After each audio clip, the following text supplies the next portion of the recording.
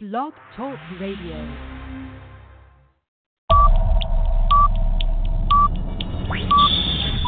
10, 9, 8, 7, 6, 5, 4, 3, 2, 1, 0.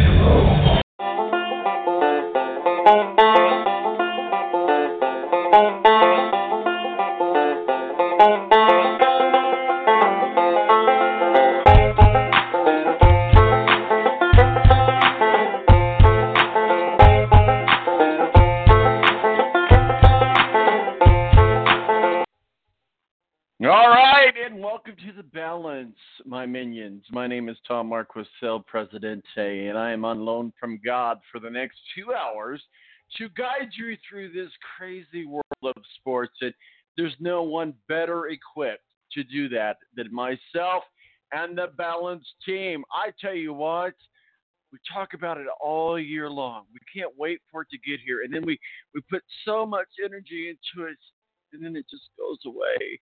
The Indianapolis 500 was a fantastic race in a lot of ways. One for the record books, and standing by in the Balance Green Room is Mathew Embury, WSBT up in South Bend, but is also our official IndyCar contributor, and certainly we'll get into how that affects his griditology. But what a great race it was. Obviously, Simon Pageon went to win it, and hence the title of our show. Simon Says, the month of May, won the GP, but we're back to normal. We're back to normal programming. We're back to the normal show. So also coming up is Steve Wilson from Speedway Digest. Going to be talking some NASCAR down in Charlotte. Also, they're in the Pocono Mountains this weekend, so we'll see what's going on there. Not to forget, hey, by the way, can I brag on my St. Louis Blues? Yeah! St. Louis Blues in the Stanley Cup NHL Finals, also NBA Finals. Boy, there's no drama without curry, right? And I'm not talking about the awesome Indian dish, but so we'll get into that as well. Kit Sterling from KitSterling.com is going to join us, and we're going to talk about his Cubs. We're going to be talking about the Stanley Cup. We're going to be talking about the Pacers. We're going to be talking about the NBA Finals, and then we're going to actually so last week, Tony Donahue from 1070, the fan, was supposed to join us. We had some phone issues, and he was gracious enough to rain check to today, so he will be on. I promise you. I talked with him last night. We got everything working. All the phone lines are working. There'll be no issues. Tony Donahue coming up at the last segment of the show. My name's Tom Marquis, Presidente. Don't go anywhere. 917-89. Do I even know the number? 917-89-8516 are digits. We'll be right back right here on the Balance Radio Network. Tonight.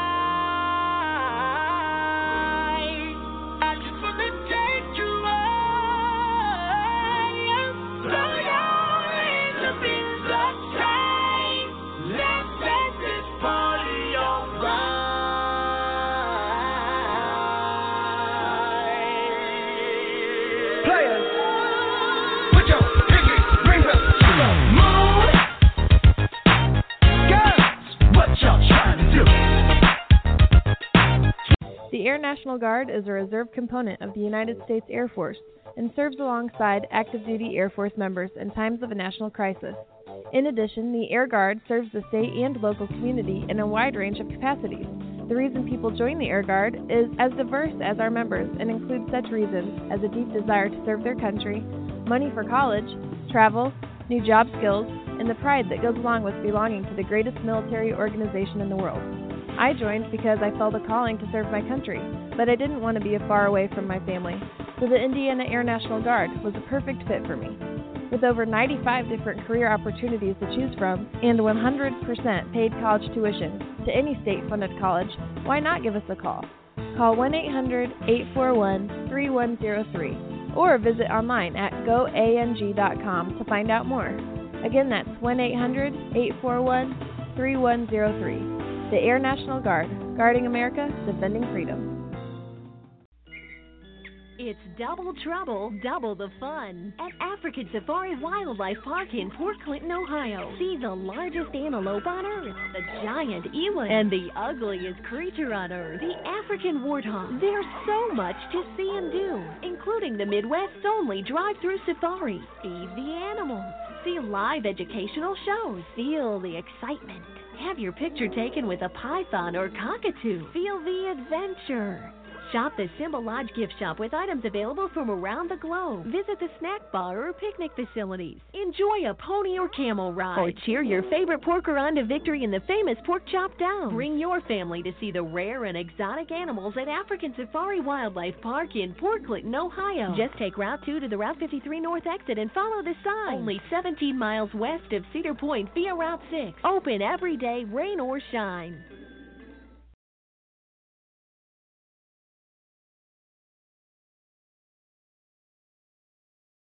When you don't go to Geico.com, car insurance can be confusing. Like Swedish techno confusing. Bark, bark, meow, meow. Dance with me, purple cow. Bark, bark, meow, meow. Ooh, you lovely cow. Geico makes it easy. With 24/7 access, all you have to do is go to Geico.com and you can save money on car insurance. It just makes sense. Unlike, Dance with me, purple cow. I like your moves. When you don't go to Geico.com, car insurance can be hard.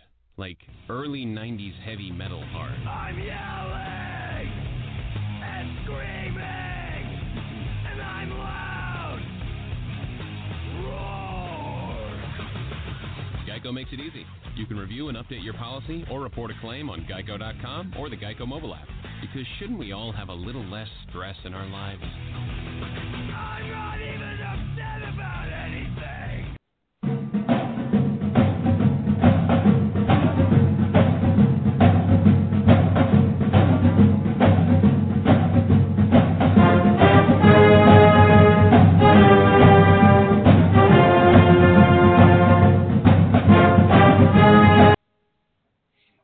Welcome back to the Bellows. Time to kick things off. Standing by right here with us now is Mathew Embury, WSBT up in South Bend, our official IndyCar contributor. Matthew, it was so, we talk about it. The thrill, the agony. There was so much fun in the month of May. We can't even begin to go through it all. But let's try. Simon Pattison, it was a game, as Simon says. And what a race it was. We talked last week. We thought, well, the weather was going to be an issue. Come on. Now, as I told you, there at the track, standing by there at the red carpet, the sun was there. We got the whole race in. We thought we might have a rain delay. I mean, God truly is an IndyCar fan, Matthew. Well, thank God we did get it in because obviously with all the tornado warnings in the Indianapolis area, and obviously we're thinking about all of our mates, unfortunately, that took a big chunk out of it the last couple of days. But, yeah, we got it in certainly, and give Pagenaud credit. He dominated the race. And, yeah, I knew early on, I thought, well, Ed Carpenter's going to get the lead on him early. It never happened. I knew at that point you could probably put a stick in Ed's chances. And Newgarden, just, I don't know if they made a change late in the car, faded, whatever the case was. But beyond that, I got to say, I feel bad for Rossi. And I got to say, lost a lot of respect for Oriol Servia. I mean, he's a lap down. He's the oldest star in the field, probably the smartest man. Yet he's chopping off Rossi on multiple laps. So if there's a guy that I think I've lost a lot of respect for in the day since that race, unfortunately, Oriol Servia's name is high on that list for what he did to Rossi. And, you be the judge on what happened at the end of the race, whether Pagenaud was blocking or not. There should have been a penalty. I mean, it's a moot point now, but got to say, I'm sure it's going to be very determined Alexander Rossi because I think he has a right to feel like he got wrong just a little bit throughout the day this past Sunday. Well, we'll definitely get into Alexander Rossi here in a few minutes because he's having a better weekend. There's hope in the future for Rossi. And I tell you what a great competitor Alexander Rossi was. And you know what? It's the Indianapolis 500, and we could say what we want about Oreo. We could say what we want. There's all kinds of things that we could go back to. But here's the thing: Team Penske knows how to win in Indianapolis. Here, my ears were glued to the scanner of the radio of a lot of teams, but certainly Simon was one of my key things, and I knew that they were going low on fuel. And I was talking to some other people there at the track, and of course, everybody knows that I watch the race from turn 4 as a fan, because part of what we do is we talk about what it's like to be a fan. I mean, the media center is great and all, don't get me wrong, but I like to hang out with the fans. I like to, of course, I don't get as crazy as some of the fans out there at turn 4, but nonetheless, I was just like, Simon Pageau's having some fuel issues. That wreck where they stopped it at, I think we had 25 laps left, somewhere around there. That wreck really helped Simon Pageau, but he was struggling a lot in fuel mileage, so he backed behind Joseph Newgarden and basically worked as the team there, and he allowed Joseph Newgarden. Joseph Newgarden was ahead of him, and then kind of dragged him around or pulled him around if we want to get into the technical aspects of it. But he basically used Joseph Newgarden's car for about 30-ish laps, 20-ish laps to regain the fuel mileage that they needed to finish the race. It came down to, it was an exciting finish. And I tell you what, every time Alexander Rossi's there at the end, it's exciting. And it was an exciting finish. And let's face it, if the roles were reversed, would Alexander Rossi block Simon Pageau? Absolutely. Would anybody block anybody coming down that stretch? Absolutely. So I don't blame Simon Pageau for racing. That's what happened. I'll give you your things on Oreo, but I mean he's tried so much and this very well might be his last Indy 500. We don't know, but he's not been able to make the ride, so he's trying to prove himself. So he was out there trying to do that. So other takeaways for the month of May before we move on to Detroit. Man, just forget about Indianapolis that quick, Matthew. Go ahead. I think right now the question is, how's Carla going to recover? I mean, they had an absolutely horrendous month, and not only did they fail to get Alonso in, I mean, there's a lot of big – I don't know if you saw the article that I don't know if it was Jim Aiello or Robert Miller did, and Trevor Carlin really laid it out on McLaren Zach Brown because I think there was, I guess, a thing going that Brown said that Carlin didn't give him the support they needed and vice versa, and then Carlin said, well, Brown didn't ask for it, and I don't think that's going to be a relationship. Even if McLaren comes back, I think they're going to be looking for a new partner. And it's not to say that Carlin's a bad team. I just think Carlin overextended themselves this past month, and they paid the price for it. And, that could happen at Indy sometimes. You get overexcited and overexuberant, and you just over-focus on things instead of just getting the job done. And I think that's what cost them, and that's why Pato O'Ward, Max Chilton, and Alonso failed to get in the show, and unfortunately, I think it's clear they could have been a factor on race day because Kimball was up there until he got taken out in the accident that claimed Ray Hall and Bourdais, and I'll be very curious also to see how Ray Hall and Bourdais react coming to Detroit if they're in close conversation either today or tomorrow, because I have to say, when you force someone into the grass like that, I mean, he could have easily hooked. I mean, we could have been talking another Robert Wickens type accident if that had gone any worse than what actually happened. So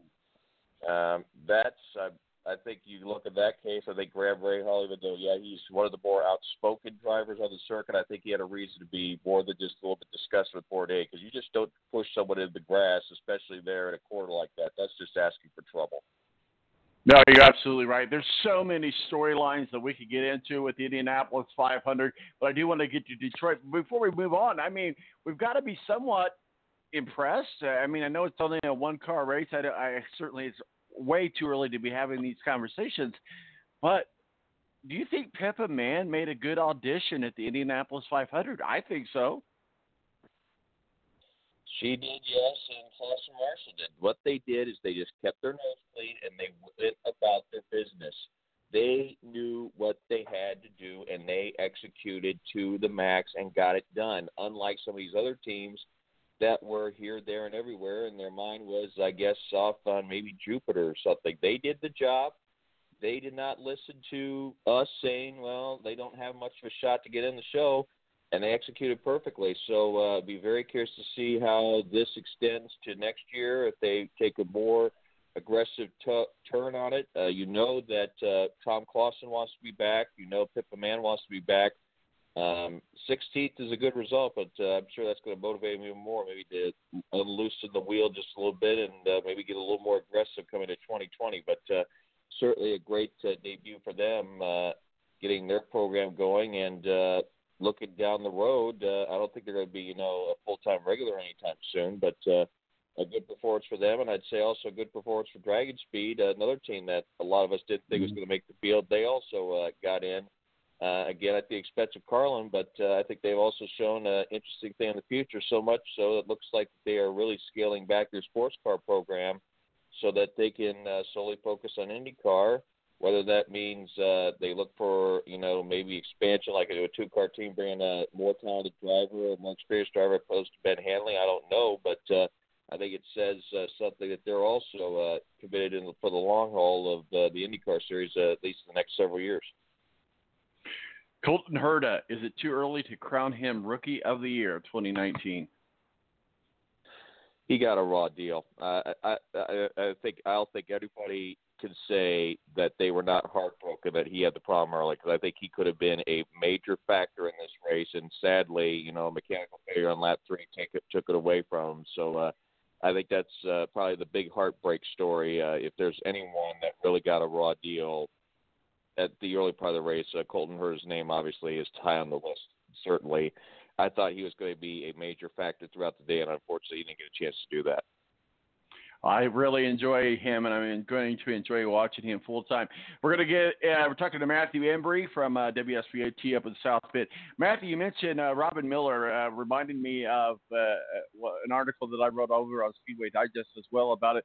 But Robin Miller, recipient of the first annual award in his own honor, Robin Miller Award, which is to be awarded by the Indianapolis Motor Speedway to journalists who go up and above and have basically a lifetime achievement award, not necessarily limited to journalists, but that's the focus point. And I have known Robin for so many years, and there's nobody more down to earth and more deserving than the award in his own name. But I tell you what, how awesome! I know you weren't up there in the media center with me when this happened, but this was on Friday morning of Carb Day. And Robin didn't even know what was happening. They didn't announce it. This was just a total surprise. But we saw Bobby Unser, Johnny Rutherford, AJ Foyt, and Mario Andretti come into the media center. We thought, well, okay, he's going to be a press conference of the old timers, and then Mark Miles got up and said, here's what we're doing, and we're going to give this award to Robin Miller. I tell you what, it gave me goosebumps to watch those guys talk about Robin Miller. I mean, how awesome. If you're going to have some people talk about how awesome you are, how about those guys telling you about how awesome? And Robin made a very good point. There was a lot of funny things that were said. It was kind of like a roasting in a lot of ways. But Robin said one thing, look around here, and he pointed to every one of those. When these guys are gone, they're gone. The old timers are gone. Robin Miller is part of that club. He's been around for so long. A lot of people don't know this. He raced a USAC. He was also an Indy car team member. Robin Miller has had as much of a contribution to IndyCar like AJ Foyt, Mario Andretti, Johnny Rutherford, and Bobby Unser. What are your thoughts about Robin Miller? Well, as you know, I'm not exactly on even keel with Robin Miller, but I certainly respect him as a media member. Certainly has his own say on certain things. Now, granted, like I said, I don't necessarily agree with him nor my colleague David Lamb, but decent job with covering the event for several years. Obviously, he was on the kart side, and agree to disagree, but you got to respect him for what he's done for the sport, certainly as far as a media member. Right, and absolutely, that's my point. I mean, we could point to a lot of media people that we don't like their opinions, or we don't like or necessarily agree with what they say. But when you have somebody that can put that much passion of their life, that much life into the sport, yeah, hats off. All right, Detroit, here we are. The Bills all right, I'll get it straight. Detroit Belle Isle, but. We're talking about Alexander Rossi. Alexander Rossi is pointed in the right direction. Let's talk about Detroit. Talk with us about the duels. Talk with us about the course. This is a street course, different than a road course, different than an oval course. Talk with us about the course up in Detroit. Well, Detroit, it's a rough circuit. You got the manhole coverage there, and then obviously the undulations. You got the bridge to run over that causes a lot of bumps. I mean, it is a physically demanding circuit, and it'll take its toll on these drivers after two races coming up today and tomorrow. So I tell you what, this is an event that you feel the pain the several days afterwards. So obviously, I think the drivers that are the longevity and can take the beating, I think are going to do real well. Obviously, Alexander Rossi, the Dugardens, the Dixons, the Powers, I think are going to be very competitive this weekend. And, of course, don't forget Graham Rahal swept both races a couple of years ago, so I would assume his name's up there.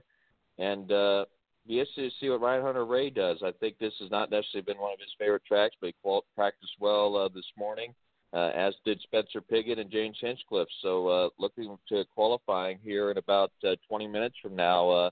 Be very curious to see how the field lines up. It'll be very curious to see how Simon Pagenaud does, as he was only 10th overall in the time charts, looking ahead to qualifications coming up here in a few minutes.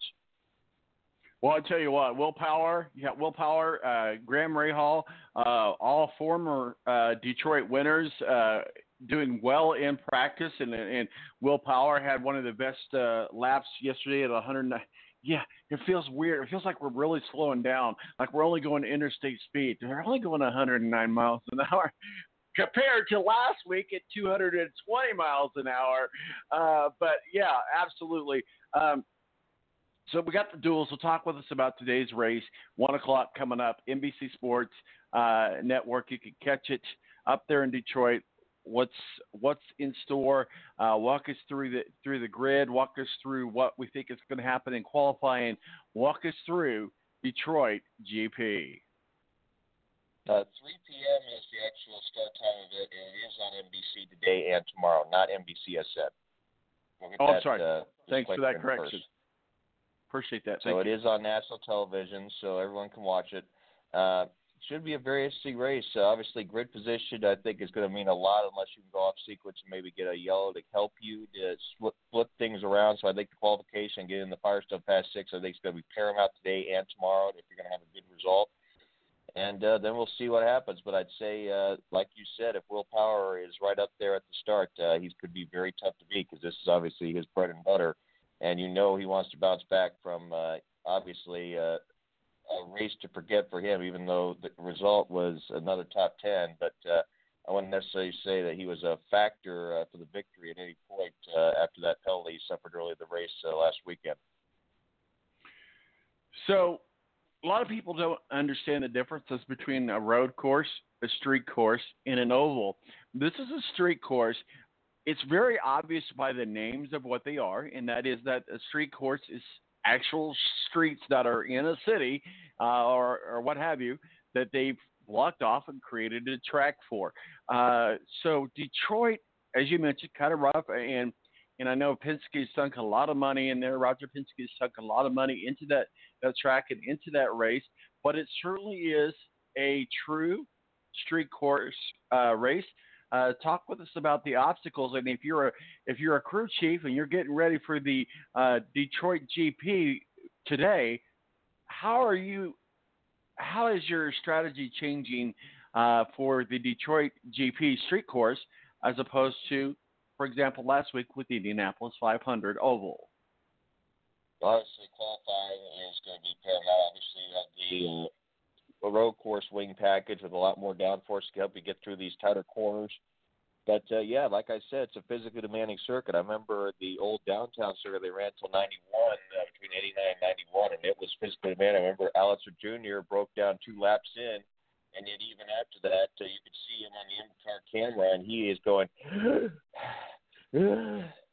I mean, it is a physically demanding layout, and I think Belle Isle's the same way. I mean, it will burn you out a lot more. There's not as many places where you could, take it easy a little bit like you can on one of these ovals like at Indy, Texas, or Pocono, and, loosen things up a little bit. You can't do that here. I mean, it's full action all the way around, and doing that for the entire distance, that certainly could take a lot out of you. And like I said, you will feel it days after this event is over with, especially not just one, but two races to have to deal with this weekend. Mathew Embury, WSVT up in South Bend, our official IndyCar contributor. Matthew, you got your griditology. Talk with us about how last week's race affected going into this week's race with the griditology, and where can people find the world-famous Mathew Embury's griditology? Well, I'm already looking at the 2020, and right now, obviously, Pagano's name's going to be up there. I think the Penske names are going to be up there. Be very curious to see, like I said, with the new windscreen, how that affects aerodynamics and what teams, are able to maybe get some loopholes on that, maybe to get a little more speed out of the car, like what Penske did several years ago when they, tweaked with the side mirrors on the cars to get a little more pace out of their cars in 2006, 2007, so much so they actually had covers on the mirrors so other teams couldn't copy it. So be very curious to see how things play out, with the aerodynamics and that windscreen. Certainly, I think the power teams like Penske, maybe even ECR again, and I think Andretti, if Honda continues to gain ground, I think those teams are going to be right at the forefront. And, of course, then the question is, well, where does Ganassi fit into the puzzle? Because with Chevrolet dominating, they have the Honda engine. They've been almost a non-factor, especially in qualifying. I mean, they almost went through the humiliation again of having one of their cars fail to make the main draw in the field with Felix Rosenqvist, so they qualified in 29th for the Indy 500. Matthew, the Formula One Monaco race always bumps up against the Indianapolis 500. There was a driver that was not in either race, and it was disappointing to see that Fernando Alonso was not in the Indianapolis 500. But McLaren, I blame more than Alonso. McLaren, I think this was we saw one of the world's greatest drivers, and hopefully this does not affect the Indianapolis 500 as far as the international audience goes. But we did not see Fernando Alonso in Monaco or the Indianapolis 500. Let that sink in for a moment. Go ahead. Well, like I said, last week or 2 weeks ago and last weekend, I said it, and I continue to stand by it. There was an extreme overconfidence and cockiness this McLaren team has shown since Zach Brown took over. They think they're better than they are, and I think it is shown when they struggled and they badmouthed Honda. Well, they said, "Well, it's all Honda's fault. We couldn't get it done." Well, they're not getting it done with Renault engines this year either. So I think right now it's time maybe Zach Brown takes a little bit less of a controlling role in things. Pulls his nose out of the mix a little bit. Maybe sees if someone else can get in control there and maybe get things righted, because ever since he has taken this program over with McLaren, their operations have looked pathetic. I mean, it's not just in Formula One, but in IndyCar, I mean, there was an overconfidence that was around them all week and all month long, and it showed. And by the time that they got to qualify, they realized, oh, no, we're in a little danger here. I don't think they knew how to react, and they panicked, and as a result, they're not in the field, and other teams got in at their expense. Well, we got to wrap up the IndyCar talk. Matthew, real quickly, before we wrap it up, put a bow on it. Bring us up to speed. What are your thoughts, opinions, and what have you on IndyCar, where we're at going through the month of May, Indianapolis 500. It feels weird not talking about it, but we have to move on to other races. So IndyCar as a season, as a whole, right now, give us your hot take, sir. Well, obviously, I think you'll see ECR drop back to their normal mode. That's why for instance, Spencer Piggott and Ed Jones aren't going to be challenging for qualifying or the Firestone Fast 6 today. I think you'll see the main players like Ganassi will be a factor again, possibly Felix Rosenquist, if not Scott Dixon. And I think the normalcy as far as the championship picture, I think will return to where we had it with guys like, Pagenaud, Newgarden, and Rossi right at the forefront, if not Scott Dixon, as he goes for his sixth title. Mathew Embury, WSBT up in South Bend. Matthew, you going to stick around for some NASCAR talk, or do you got to bail?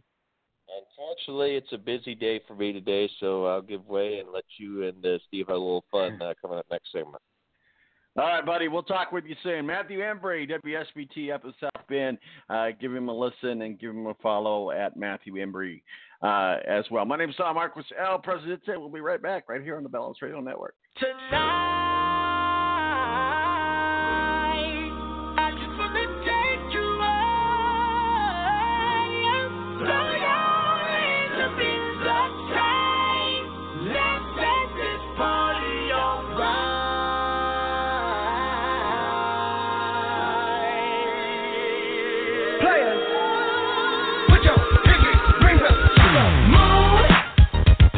The Air National Guard is a reserve component of the United States Air Force and serves alongside active duty Air Force members in times of a national crisis.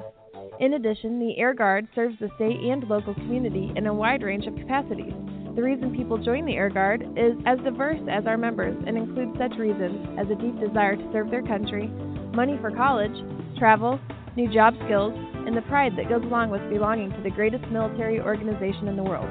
I joined because I felt a calling to serve my country, but I didn't want to be far away from my family, so the Indiana Air National Guard was a perfect fit for me. With over 95 different career opportunities to choose from and 100% paid college tuition to any state-funded college, why not give us a call? Call 1-800-841-3103 or visit online at goang.com to find out more. Again, that's 1-800-841-3103.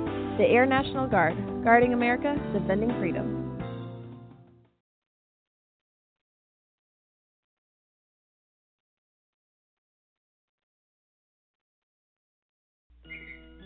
It's double trouble, double the fun at African Safari Wildlife Park in Port Clinton, Ohio. See the largest antelope on Earth, the giant eland, and the ugliest creature on Earth, the African warthog. There's so much to see and do, including the Midwest's only drive-through safari. Feed the animals, see live educational shows, feel the excitement, have your picture taken with a python or cockatoo, feel the adventure. Shop the Symbol Lodge gift shop with items available from around the globe. Visit the snack bar or picnic facilities. Enjoy a pony or camel ride. Or cheer your favorite porker on to victory in the famous Pork Chop Down. Bring your family to see the rare and exotic animals at African Safari Wildlife Park in Port Clinton, Ohio. Just take Route 2 to the Route 53 North exit and follow the sign. Only 17 miles west of Cedar Point via Route 6. Open every day, rain or shine.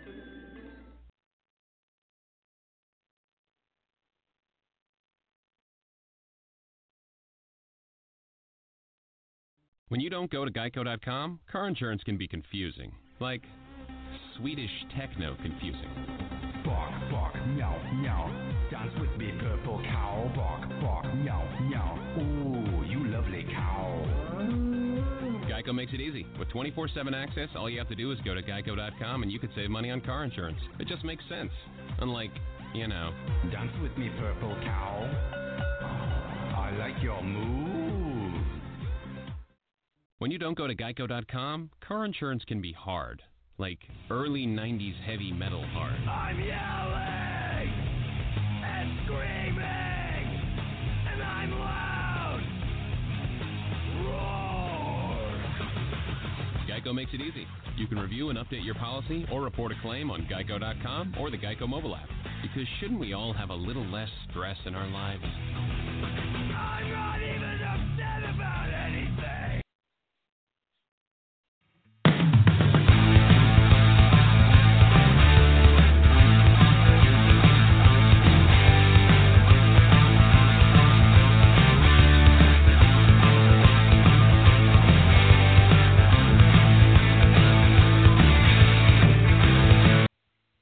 All right, welcome back to the Balance. Thank you to Mathew Embury, our official IndyCar contributor to WSBT up with South Bend, joining us, breaking down and recapping the Indianapolis 500 and previewing the Detroit Duels GP up in Belle Isle. I'll get it straight. But joining us now, it feels like it's been a month of Sundays since we've talked to this guy, our hero in NASCAR, Steve Wilson, Speedway Digest. How are you, sir?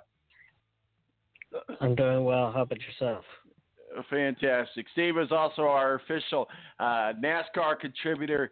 Steve, I appreciate your partnership with us at the Indianapolis Motor Speedway. It was fun covering that. Hopefully, we gave you guys some good content. Real quickly, any takeaways from the Indianapolis 500? I didn't get to watch most of it, so. That's right, because you were in North Carolina. Yes, I was, and I started watching the beginning, but then I found I had some other commitments, and I didn't get back until after it was all over with. Well, hey, God loves IndyCar because we thought there was going to be issues with the weather. There was not issues with the weather. It was a great race, an exciting race. Simon Pettijohn goes off to win. It was a month of Simon. Simon says, as we titled the show. But there was a big race in Charlotte last Sunday night. I was actually able to get home, watch the race, but give us a recap of what happened in Charlotte over the weekend, last weekend. I know we were in Pocono this week, but let's talk about some NASCAR action. The Coca-Cola 600, 500, whatever it is, down in Charlotte. I'm sorry, I don't have my notes up here in front of me. So, hey, it's Saturday morning. We're drinking coffee. It's all good. We don't got to get the number right. It just happened in Charlotte. Go ahead, sir. Give us a recap. What happened in Charlotte last weekend?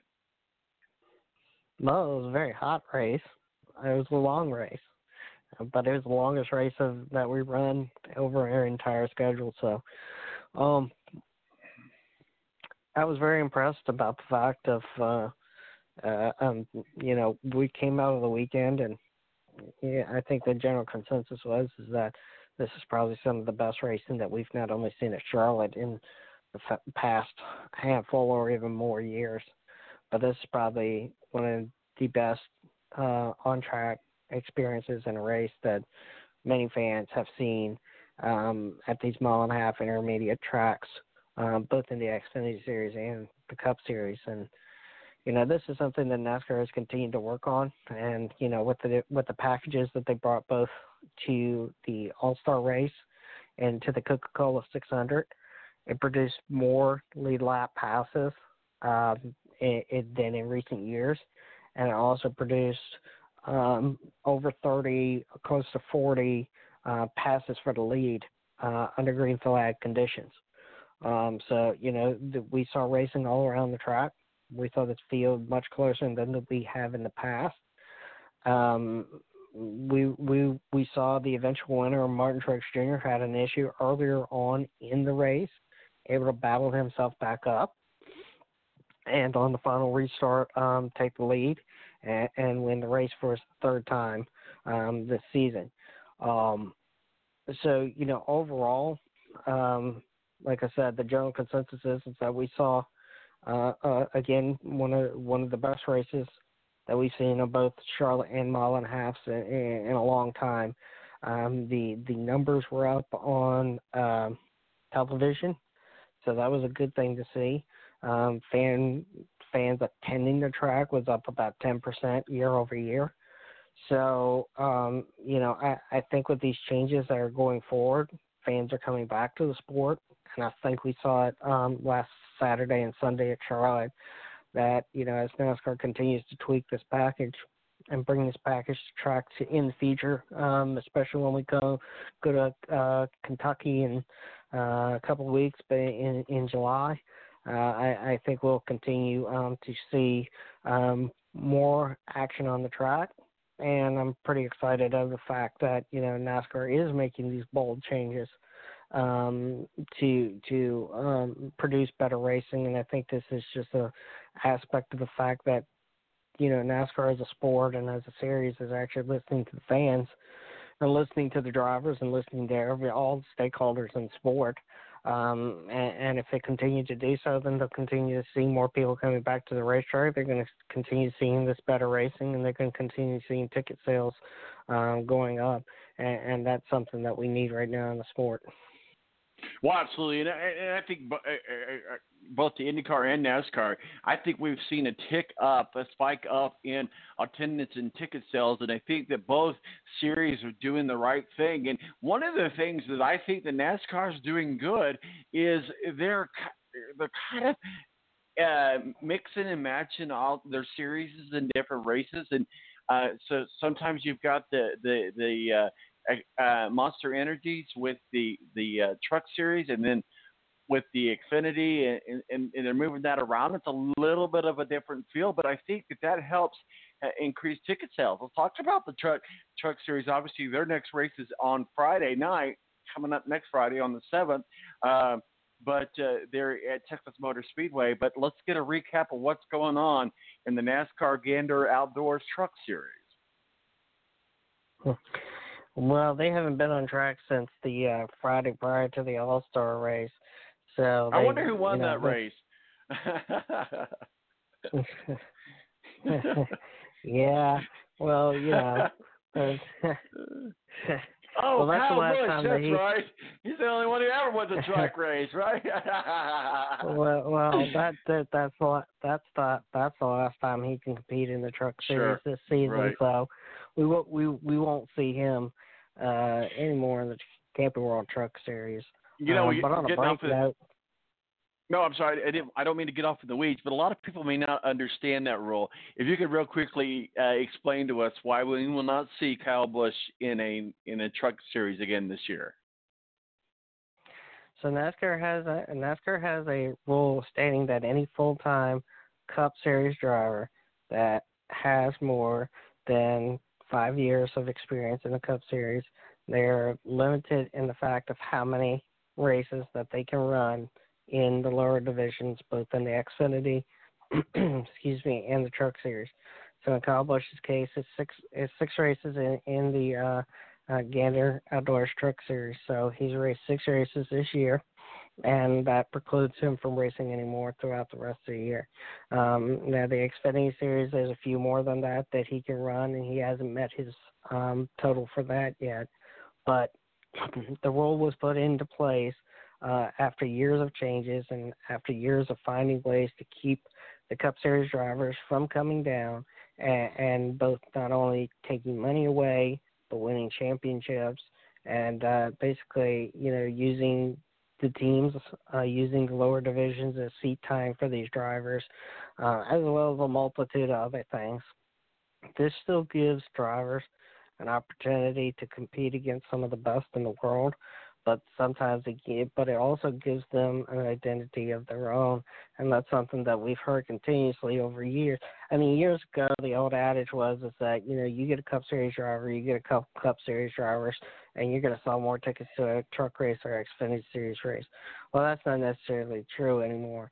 The tides have turned, and tides have turned to the fact that fans got to a point where they were like, well, I'm tired of seeing. And it just wasn't Kyle Busch, so we can't pin this thing on Kyle Busch. I mean, but fans got to a point where they just said that, look, these Cup drivers are coming down here. There's a lot of drivers out here that are struggling not only for a seat but sponsors and other, just try to stay alive in the sport. And you got these massive teams like pick a massive team in the Cup Series. They're sending their drivers down there. They're winning all the races. We've seen in the past where Brad Keselowski won an Xfinity Series championship while racing full-time in the Cup Series, and, a lot of people feel that's unfair. You don't see that in any other sport where, you got a pro basketball player or a football player going into lower divisions and playing both at their top levels, the NFL and NBA, but also winning championships in lower series divisions too. So, this is something that NASCAR went and curbed. And I think it was right for the sport that they did do this because, again, I think there's a fine balance in there where, these drivers have continuously said we want to race against some of the best drivers in the world because that's how we learn. That's sometimes how we can make ourselves better. But at the same time, we can't be competing against them every single day, for basically sending, an all-star player down to run in your AAA or even D leagues. So real quickly going through the standings of the Truck Series, we'll get into the Xfinities and then on into Pocono for tomorrow. But Grant Effinger, number one, Stuart Firestone, I got that name wrong, Brett Moffitt, Ben Rose, Matt Crafton, Johnny Souther, and Austin Hill, and Todd Gillihan, and Harrison Burton round out your top nine. Obviously, Ford is pretty dominating there in the top five, as well as 1 and 2 and 3 are Chevy. But Ford seems to have found their way in the Truck Series this year. Well, they have, and last year was a struggle for them because Lower Sport converted over from Toyota, which they had been a part of Toyota for quite some time, and switched over to Ford. Now, Ford in the last couple of years has not really put a whole lot of engineering support into that series. They've concentrated all their support into the Xfinity Series and the Cup Series. However, with a large enough partner like Thor, there was a lot of groundwork that, they had to build up. They had to build the infrastructure up because it wasn't there in the Truck Series anymore. And there had been a lack of support in the Truck Series from the OEM manufacturer Ford. And that was a position that the company took. As a whole, as Toyota and Chevrolet were more dominant into it, so they spent their engineering dollars somewhere else. But in the year that it took them to build up the infrastructure, I think that they're pretty much back on even keel with where they were when they were being funded with engineering support from Toyota. And I think that's already starting to play out this season already with Johnny Sauter and Matt Crafton being running up there, Grant Enfinger, who at some points have led the championship standings, and I think overall we're seeing them come back to the Thor sport that we had seen in years past, and they've got some good drivers over there. They brought Johnny Sauter back, like I said, from GMS Racing, where he had been for a couple of seasons, and Matt Crafton has gone out there and competed. Last year I think he struggled too at the same time, and I think his struggles were the fact of, they were still trying to build that infrastructure up, and they were trying to get the engineering support, and they were trying to do all of the other things with a conversion into an OEM that hadn't placed any money really any noticeable dollars into that series in quite some time. So as a whole, yes, they are getting better. I mean, we've even seen drivers like, Jesse Little, who he drives a Ford in the series, but he only competes part-time. We've even seen that truck where, that truck is even more competitive this year, whether that's a factor of getting support from either Ford or Thor or whoever the case may be. We are seeing them being more competitive, but again, the dominance in the Truck Series continues to be, at least over the last couple of years at Toyota. Now, some of that is subsiding, that we are seeing GMS Racing, who is becoming a powerhouse into it with their affiliates, with, Stuart Friesen and their drivers that they have, Austin Hill, and not Austin Hill, but Brett Moffitt and some others. We are seeing Chevrolet becoming more dominant in that sport, or in the Truck Series too. And I think if Toyota is going to have a tough road ahead of them, as we start seeing some of these more dominant teams come up and crop up and build their teams up with engineering support. Not that Toyota's got to worry about going anywhere, especially with Kyle Busch Motorsports and their affiliate with JGR. But right. I think you are going to continue to see some of these other teams surpass the Toyotas, at least in the short term. But they always seem to make up for it in the long term. Talking with Steve Wilson, our official NASCAR contributor, editor-in-chief of Speedway Digest, located down in the Commonwealth of Virginia. We move on into Pocono Xfinity Series. Let's talk a little bit about what's going on. And the Xfinity Series going to have to run a split screen today because it's IndyCar in Detroit at 1 o'clock, and it's Pocono Xfinity at 1 o'clock. I tell you what, life is so cruel to me, Steve, that I have to watch IndyCar and NASCAR at the same time. actually, probably what will happen is I'll have the NASCAR race on TV and the radio broadcast on the Indy car. But NASCAR at Pocono, who's going to be in the honeymoon suite in Xfinity? I have to use that pun because a lot of people don't know this about Pocono, but it's a big honeymoon spot. And but I tell you what, in my opinion, it is one of the most beautiful tracks as far as scenery goes on the NASCAR circuit, maybe next to Phoenix. That's a close second. But I tell you what, the mountains of Pocono is awesome to race in.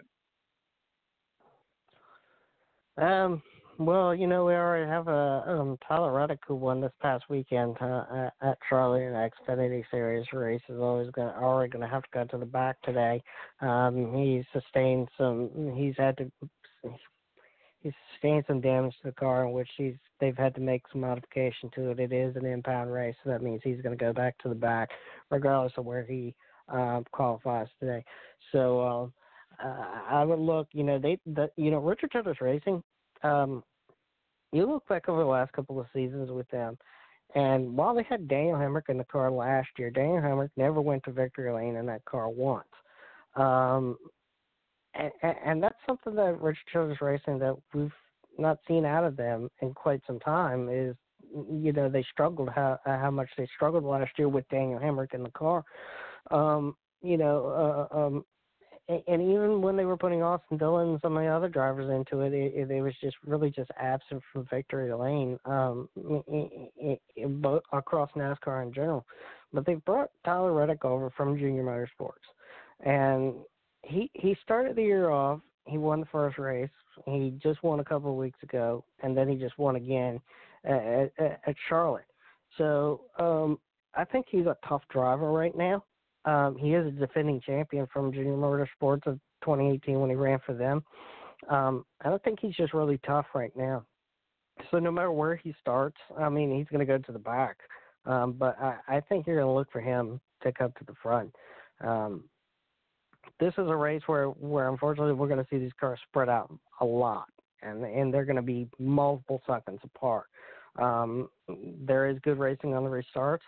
And, there's potential for trouble going into turn one. That's where we see a lot of these incidents happen at Pocono is on these restarts or, closer to the restarts and green flags going into turn one. There's usually typically a lot of accidents down there. We've had some serious ones over the years down there in turn one. But hopefully this will be a clean race today. It's going to be a hot one out there in Pocono for them. But I just think right now they're really strong. I think Richard Childress Racing is really strong right now, especially with Tyler Reddick in the car. Steve, let's talk about the Pocono 250, obviously in the mountains of Pocono. Talk with us about that track. It's kind of a unique track. It's different. There's some strategy that has to go on, but it's a fun track to race on. It's certainly one of the older circuits that racing has been happening there. Talk with us about Pocono, the racetrack, and what are the drivers looking at through the turns. And if you're a crew chief of the Xfinity Series or NASCAR Series this weekend at Pocono, what is your strategy? Well, Pocono is a unique track. There is no turn 4 there. It's a big triangle that they race out on. It's 2.5 miles long. Turn 4 what? Where's no turn 4? Yeah, exactly. And, the track is unique in that each of the 3 corners are built with the same, under the same construction, under the same basically they're built like other tracks. For example, Milwaukee Wall Stadium in New Jersey and Indianapolis Motor Speedway, they've built their 3 turns to mimic those 3 tracks in each of the corners out there.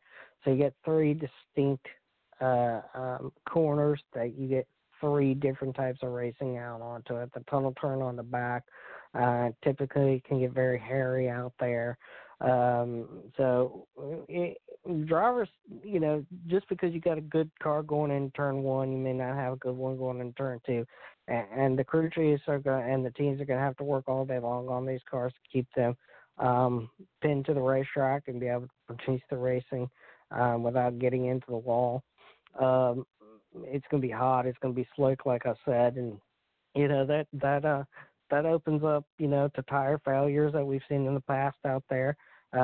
These cars will slip and slide a lot of times going through the tunnel turn back on turn two. They'll slip and slide, smack themselves into the wall on these single car incidences. So, there'll just be a lot of work that these cars are going to have to go through and adjust throughout the entire day out there in Pocono.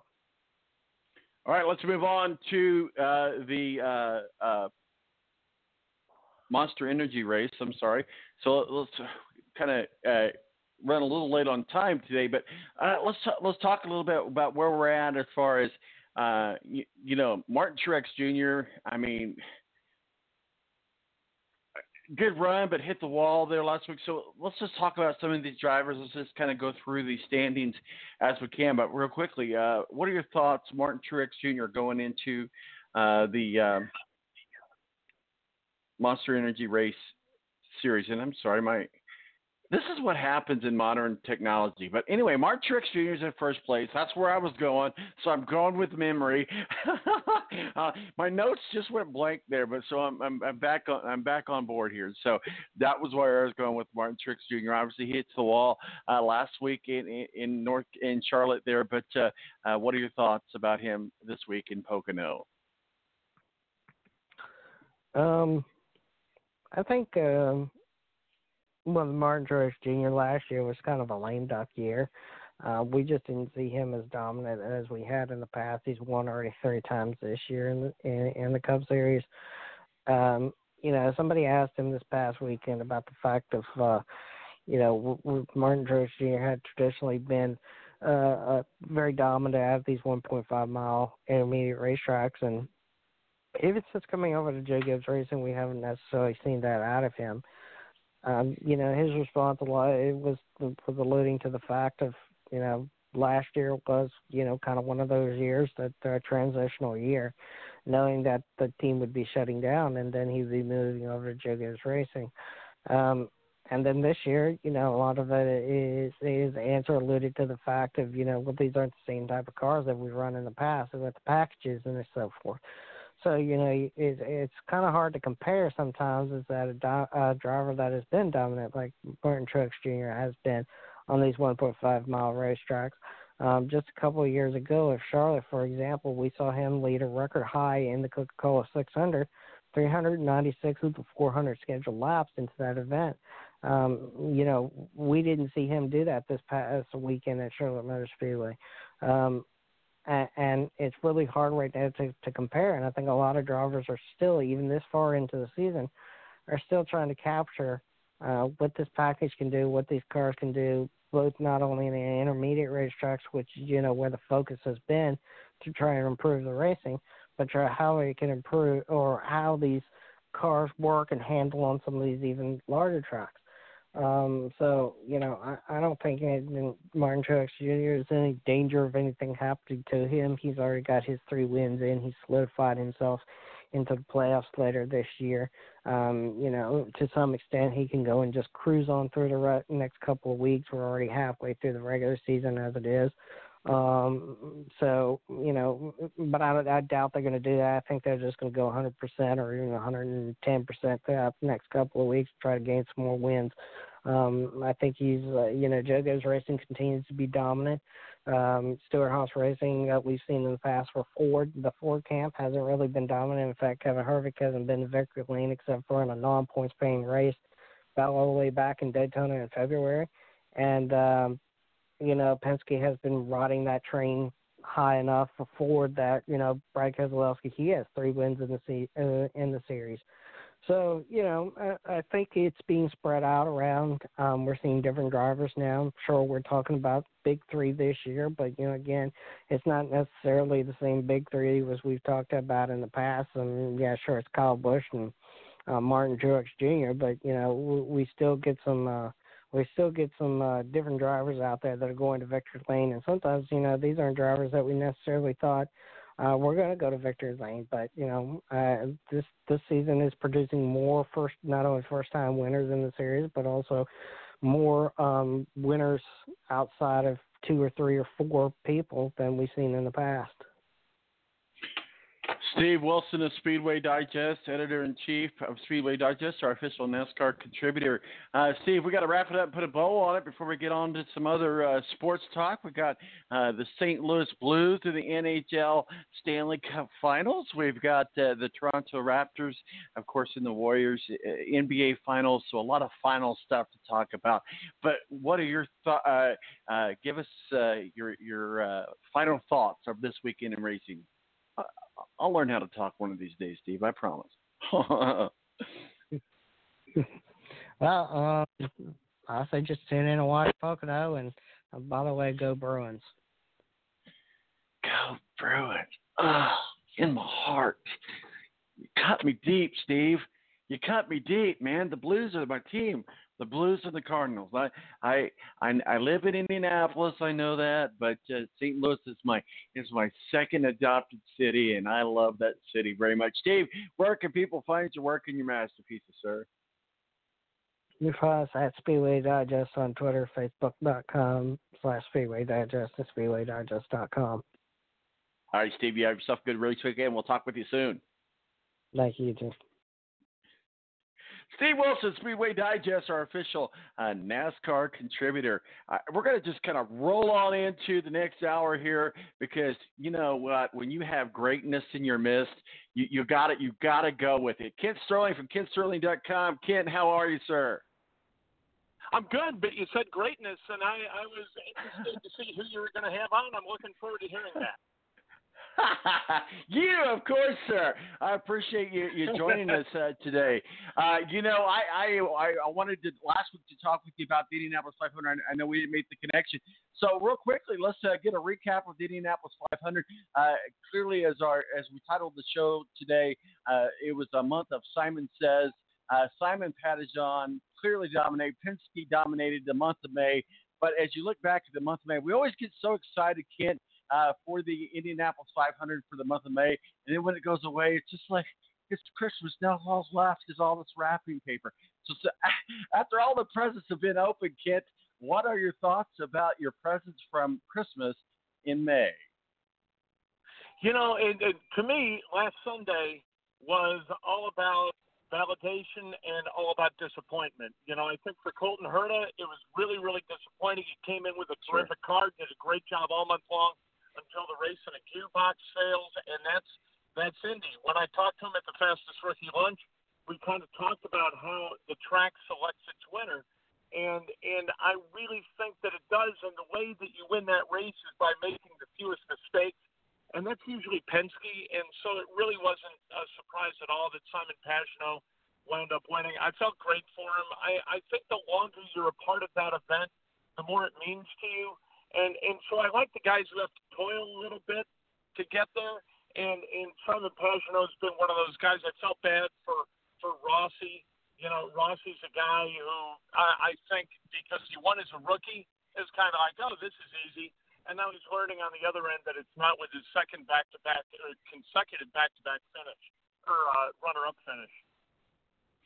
Yeah, and absolutely. I mean, I know Rossi thought that Pattison was blocking him there at the end, and I was listening to the scanner in my ears throughout the whole race. But Simon Pagenaud had some fuel issues. A lot of people don't know this, so he kind of fell back behind Joseph Newgarden, and Joseph Newgarden kind of pulled him along for a few laps so that they could conserve on fuel. But it's the Indianapolis 500. And you talk about Oreo and Rossi as well. I mean, a lot of people thought Oreo was kind of like, well, Oreo may not be back to the Indianapolis 500. He's trying to still make his audition tape, if you will. And so I don't blame anybody for doing anything that they do at the Indianapolis 500. But Alexander Rossi seemed to feel like, everybody was after me. Well, if you're second place in the Indianapolis 500, everybody is after you. Yeah, and I really thought that maybe he pulled the trigger on the pass too early. with 5-6 laps to go, he passes Pagenaud, and I thought, well, that's just going to give Pagenaud exactly enough time to roll by him, and it did. Everything's timing at Indy, and do you decide to hang back even though you've got the car to pass a guy, or do you go ahead and pass him and think you can hold him off? And it's all that strategy. The first 10 laps were unbelievably exciting. The last 10 laps too. And that's the fun of the thing. The middle kind of 180 laps, that's for the zealots. That's for the guys who really dig the racing and really dig the cars. But the first 10, last 10, that's for the fan who shows up with a cooler of beer and the fried chicken and the sandwiches and enjoys the afternoon. I tell you what, there's nothing like the fans at the Indianapolis Motor Speedway. And I like, I have access to the media center. That's all comfy and everything. But on race day, I like to hang out there in turn 4 on the mounds there. It's close enough to the media center. If it rains or if I need some water, I can dart over there. And so I maintain my professionalism. But I love to hang out there with the fans. And if you want to people watch, come hang out at turn 4. You'll get everything from the most extreme to whatever. But it amazes me when you look across. Why I like turn 4 is because you can just kind of look across the straightaway. You can look back at the snake pit, and you can just marvel at everything going on at the Indianapolis Motor Speedway. Oh yes, there's a race going on as well, but the fans make this a very special place at the Indianapolis Motor Speedway. And I know you and I have been going out there for a good number of years, but it just seems like every year, the first time I go from the media lot down underneath the tunnel, it's like for the first time, it's like, man, this is Indianapolis. This gives me goosebumps. What do you think makes Indianapolis so special? I think that it is the fans. I mean, I love the race, and I love the drivers, and I love the month-long build-up.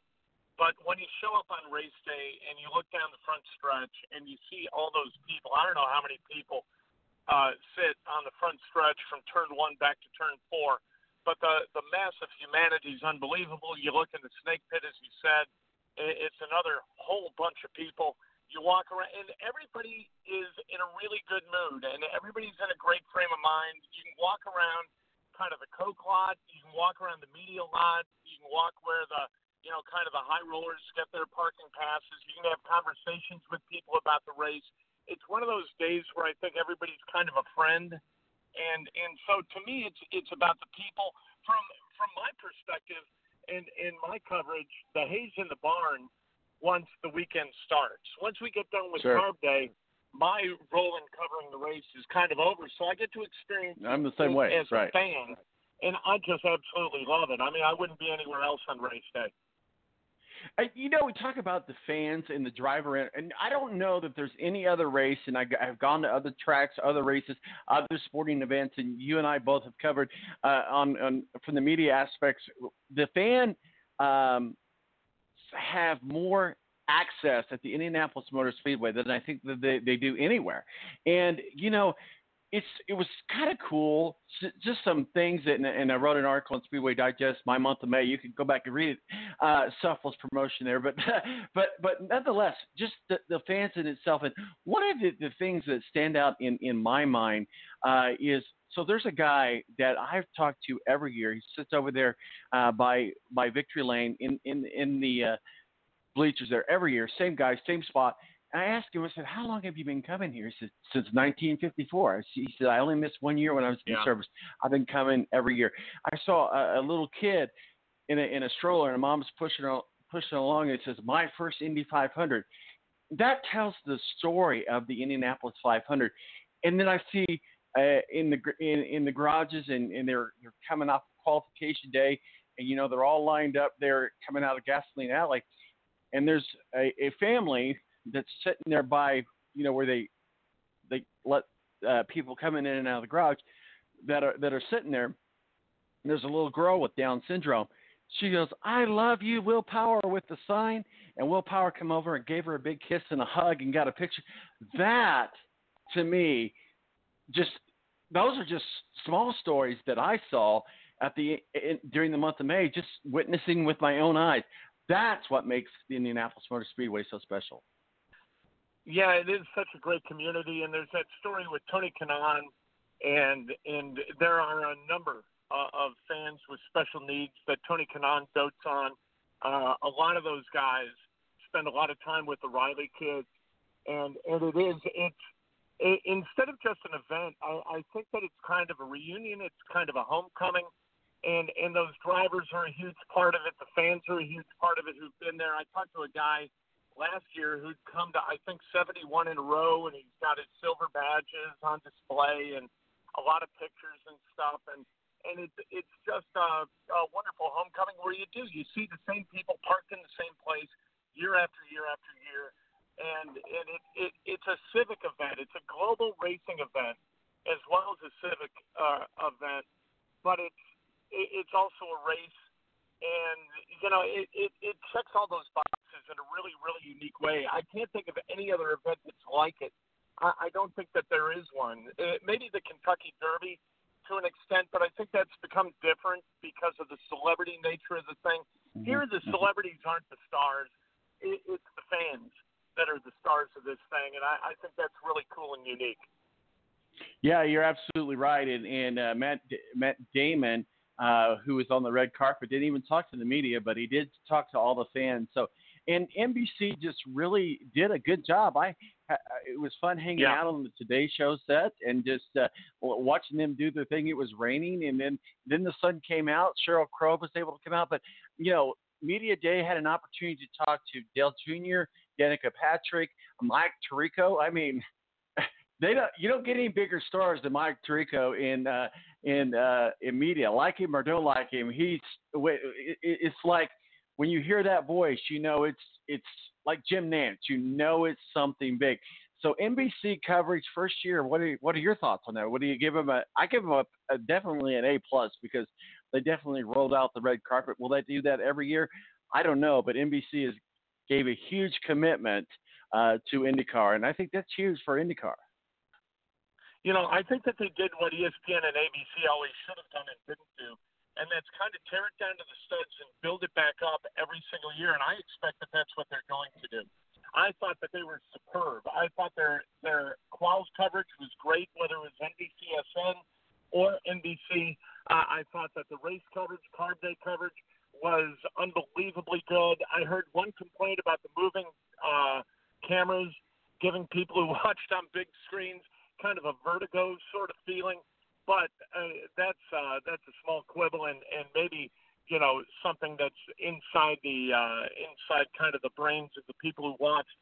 But I thought that they were fantastic. They were reverent, which I think is good. I think that like inside Indianapolis, we all love and respect the Indianapolis 500. Outside the market, not that many people pay attention in the way that they used to or the way people in Indy do.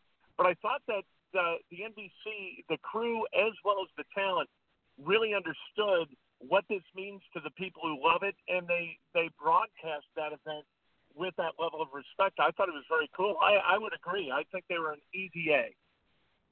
Well, and I really enjoy Media Day. I know that's a softball for us media people because they give us access, but I mean, just kind of hanging out and talking to them as persons, you realize, hey, we're just having at the end of the day, I was like, I can't believe I spent 5 minutes just talking about nothing to Mike Tirico. I mean, to me, that was kind of a highlight.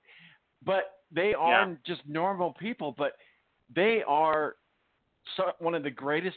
I mean, certainly when it comes to sports broadcasting. So that tells you that what NBC thought about it. So let's move on to KentSterling.com. Kent Sterling joins us from KentSterling.com. Kent, I love my Cardinals. I hate the Cubs. Hate's a strong word, but I reserve it for a very special team. Cubs are in number one spot, but I do have a soft spot for the story that you wrote, which is obviously made national stories, and that's about Albert Almora and the foul ball that hit the little girl. I mean, that was an emotional time. You could tell that really was. And I liked your story there. So talk with us a little bit about what your thoughts about that and what made you want to write that story. I know it's been told a lot of times, but you did a good job on playing that out on KentSterling.com. Elmora hits a foul ball, line drive foul ball down the left field line, and really not exactly down the line, but into the crowd just beyond the Cubs dugout. It hits a little girl, a 4-year-old girl, and the girl was taken to the hospital as a precaution. She, by all reports, is fine now. But Albert Elmora kind of broke down and got very emotional about it. Nobody wants to cause harm to a fan, especially a little 4-year-old girl who's playing with a cotton candy and doesn't really understand baseball. Mm-hmm. And so there was a discussion on social media, as there always is, people taking kind of two polar views. One, that they ought to have netting and surround the ballpark and protect the fan from really their own indifference to baseball. And then another camp says, well, you know what, it's up to the people to kind of prepare themselves for that eventuality and make sure you're paying attention to every pitch. And I think that they can both coexist. I'm not like an anti-net guy. I want to see the game. I don't want to be obstructed by a net if I'm sitting at an angle where I just can't see home plate because of the density of the net. But at the same time, I don't want little girls being taken to the hospital. I don't want somebody to be killed like that 79-year-old woman at Dodger Stadium last year. I think that's a horrible result, obviously, for the fan, but for everybody. But at the same time, you know, if you're a parent, you bear some responsibility for your kid's safety. And if you're taking a little 4-year-old kid to a game, you got to make sure you're sitting on the home plate side of that kid and make sure you're in a position to deflect or obstruct any kind of projectile, whether it's a bat or whether it's a ball, from hitting the kid. There's some personal responsibility there as well. It's not just the responsibility of the stadium and Major League Baseball to ensure the safety of the fans. You've got to take some responsibility for yourself and for yours, especially for yours. You know, if you're there by yourself and you got your head buried in your phone and you're tweeting all the time and you're talking and you got your head away from the play, that's on you. But a 4-year-old can't be expected to know better. And I'm not blaming the parents at all. They may have done everything correctly, but you've got to find a way to minimize the amount of damage that can be done to your kid, the amount of pain and the amount of harm by a batted ball.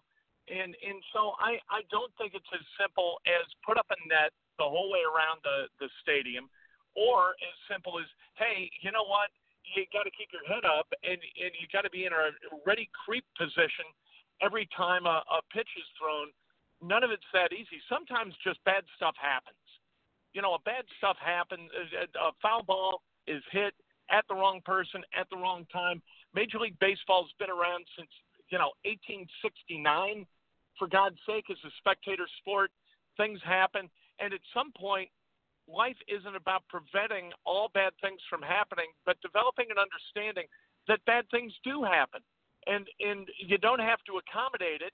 You can try to minimize the number of occurrences.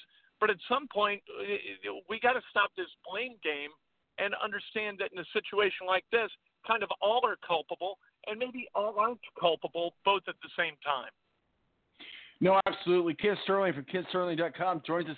And here's the thing, kid. I'm not a anti-net person either. I'm all for safety, but I think part of the fun of going to the ballpark is grabbing your glove, watching for the foul ball, the fun stories we see about the foul balls dropping in a beer, and different things like that. Right. If we have netting like they do in Japan, all the way around the stadium, I can see the argument, but to me, if they do that, that takes away from a lot of going to the ballpark, being a little kid, catching a foul ball, seeing a foul ball come over your head. There's just something about that I feel like if they netted the whole place in, we might as well be at a hockey game. Which, I agree with the that. same thing there too. I think that baseball is unique in that there really isn't kind of a membrane between the field of play and the stands that separates us. We're sort of a part of it in some kind of way, and I think making going to the event less special by walling us off from all bad things that can happen. I think that is that an overreaction, or do you need to do whatever necessary to make sure that they aren't carting out, 4 or 5-year-olds. If it's me, and when I had a little kid, I'd take my son Ryan to games, and I'd make sure that we sat in the bleachers outside the outfield at Wrigley Field, or we were in the upper deck. I didn't go to a place where I thought really bad things could happen to him. If you take your kid and you put that kid in the 3rd or 4th row behind a dugout and he's unprotected, you know what?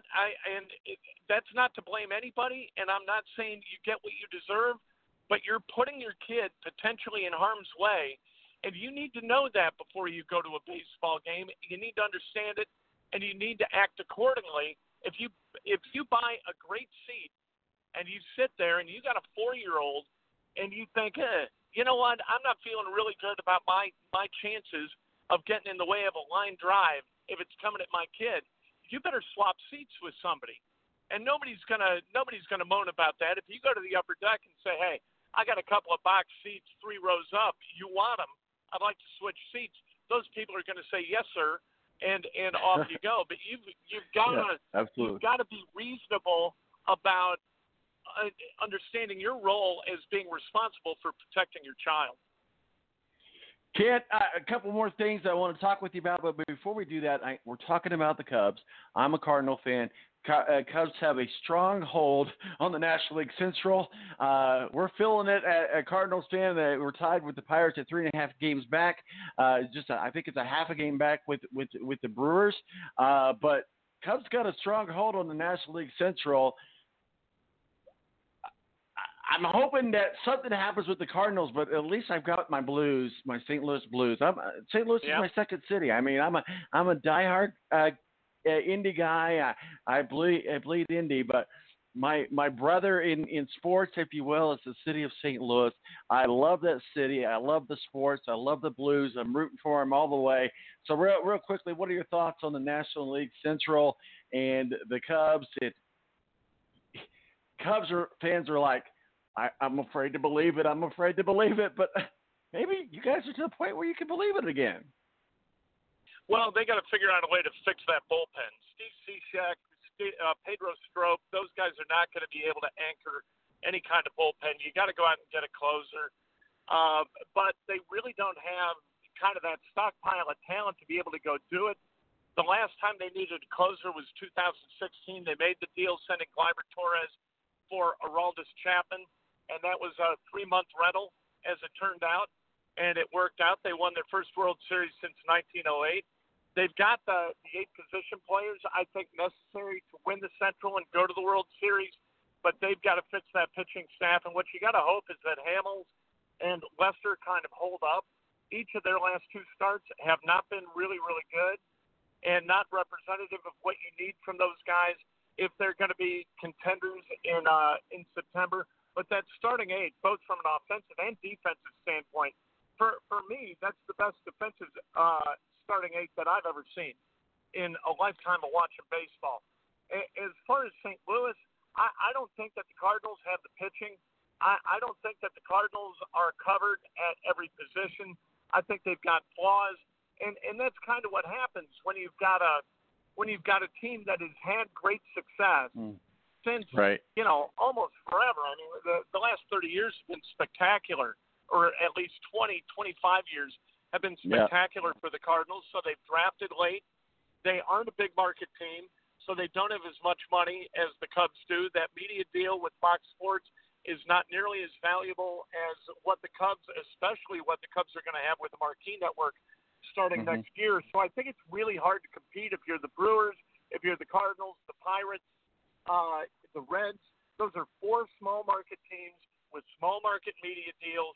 And so I really think that the National League Central, I wish baseball would do something about that and make it possible for small market teams to compete with the Cubs, Yankees, Red Sox, Dodgers, Angels, find a way to kind of even that playing field. But those teams, they're not going to allow that. I wish it had happened. I wish they had a hard cap like the NFL, and then you've got some equanimity. But the city of St. Louis, there are no better baseball fans in the country than the fans in St. Louis. I lived there for 2 years earlier this decade, and I loved it there in terms of sports fandom, whether it was the Blues, even the Rams fans were kind of for what the Rams were doing, and they stunk on ice. You know, for what they were doing, the fans were still really committed to them. But the Cardinal fans are special. It's generational. It's to kind of bring this thing full circle. The St. Louis Cardinals are to the city of St. Louis what the Indianapolis Motor Speedway and the Indy 500 are to Indianapolis. You know, it's just valid different point. there. Touche. Well, KentSerling.com, a couple things. Well, first of all, since we're talking about St. Louis, is my blues going to make it happen? Or am I going to be singing the blues? You know, if they play like they did in Game 2 and hit like they did in Game 2, they dominated that game physically to the point where they were in a position to win that thing in overtime. If they do that for the rest of the series, if they're the aggressor, if they put the wood to the Bruins, I think they have a great chance. If the Bruins find a way to nut up and become as physical as the Blues were in Game 2, then I think this goes 7 and it's a coin flip. So Kent, just to kind of put some bullet points, I wanted to talk with you about another good article that you had on there about that the torch may not be passed from Bobby Knight to Archie, but they've got the right coach. Yeah. But Romeo Langford, Romeo did not really show up with the IU, but we talked to a long time ago before he was ever at IU. We thought that he would go to IU. You and I did. And then turns out he goes to IU. You tweeted out that, are the Pacers interested in Romeo? And then another bullet point, Toronto beats the Warriors. I'm excited to hope that goes on. I don't think so. Unfortunately, I don't think so. And we had curry, and I don't mean the awesome Indian dish with curry, but Curry just showed up and in his full fashion, and I think he's trying to get into the head. So all of those bullet points, while we got you here for just a few more minutes, maybe wrap those bullet points up for us, sir. Well, work from the back or from the front back. I think the Warriors win this series in 5, which sounds preposterous, but I've seen it happen before. In '91, the Lakers came out. They were hot. They beat the Bulls in Game 1. The Bulls ran the table the rest of the way. I think that's what's going to happen in this thing. I think the Raptors got the Warriors' attention, and the Warriors understand that they're going to have to play some defense in order to compete. And I don't think that that Pascal Siakam is capable of another 32-point game where he hits 14, 17 shots. I think that there were a lot of criers. That's what Al McGuire used to call those shots that kind of bounce on the rim 6 or 7 times and drop through. I think that the Raptors hit 5 or 6 of those. I don't think that's going to happen moving forward. I really think that I don't know what Vegas put the odds on this at, but you know what? Warriors in 5, I think would be an interesting bet. I think that you could get some kind of long odds to make money. I don't think they lose a game in this thing moving forward. As far as Romeo, I disagree with you there. The guy, he scored 16.5 points a game with a thumb that needed to be surgically repaired. And so, you know, if he came back as a sophomore, I think he's an all-Big Ten first-team guy and maybe a Big Ten Player of the Year candidate. I think he'd be terrific. You can't expect every freshman to be Zion Williamson. I think that Romeo did everything he could to be the Hoosier that people wanted him to be and that he demanded of himself to be. And so as far as a potential NBA guy, I think if he falls to 18, the Pacers are going to grab him up in a hurry, and they're going to be really happy that he did. I think he's got the best high end of anybody who might fall outside the lottery. Bol is another guy you're not really sure what you're getting who might be drafted outside the lottery. But I think Romeo is kind of that 6'6" guy who can absolutely do everything on the floor. He's worked since he got his thumb surgery. He's worked on his left hand, which needed to be worked on. So that, I think, makes him a more dynamic player. I think he's going to be terrific. Archie Miller might be the right guy. I don't know whether he's the right guy, but you know what? I'm tired of the process of judging everybody against Bob Knight. You know, Bob Knight was he was a unicorn among coaches, and I think the judgment of Archie or Tom or, God forbid, Kelvin or Mike, I think that's a comparison that not too many are going to be able to measure up to. I think that Archie's done a lot of good things. I think establishing Indiana as Indiana's program, right, meaning the state, where kids like Romeo and Trace Jackson Davis want to go to Indiana, I think that that's absolutely crucial. I think that if Indiana had been that from the time from 95,000 during the night years, you know what? Indiana wasn't a great state where it didn't turn out five-star kids every year to go play college basketball. But shortly thereafter, from about 2005 or 6 on, it's been terrific. And if you just did a great job recruiting Indiana, you can't tell me you wouldn't win multiple national championships. And so I think that Archie gets that and understands that if he recruits Indiana well, they're going to win. And recruiting Indiana well needs to be job one, because if you go out and you recruit like Tom Crean did after he burned all the bridges in the state of Indiana, and you got to go get guys from New York and Massachusetts and Virginia and all over the place, you can't point Indiana out on a map. It's not going to be that kind of special thing where you sort of, you're nutting up for your home state, you know, and I think that that's an important part of the tradition of Indiana basketball. And I think that's box one that needs to be checked for a coach who's going to win at Indiana. And I think Archie understands it. His relationships in the state of Indiana among summer coaches, among high school coaches, really, really strong and getting stronger.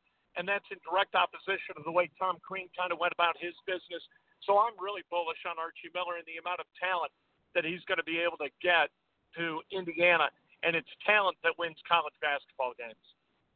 Well, we're both Indiana fans. We're both Indiana grads. But my question, real quickly, and this we'll have to wrap it up here, because Tony Donahue is going to be coming on here in just a minute. And I know you know him. But Archie and his brother. I mean, is that going to hurt him?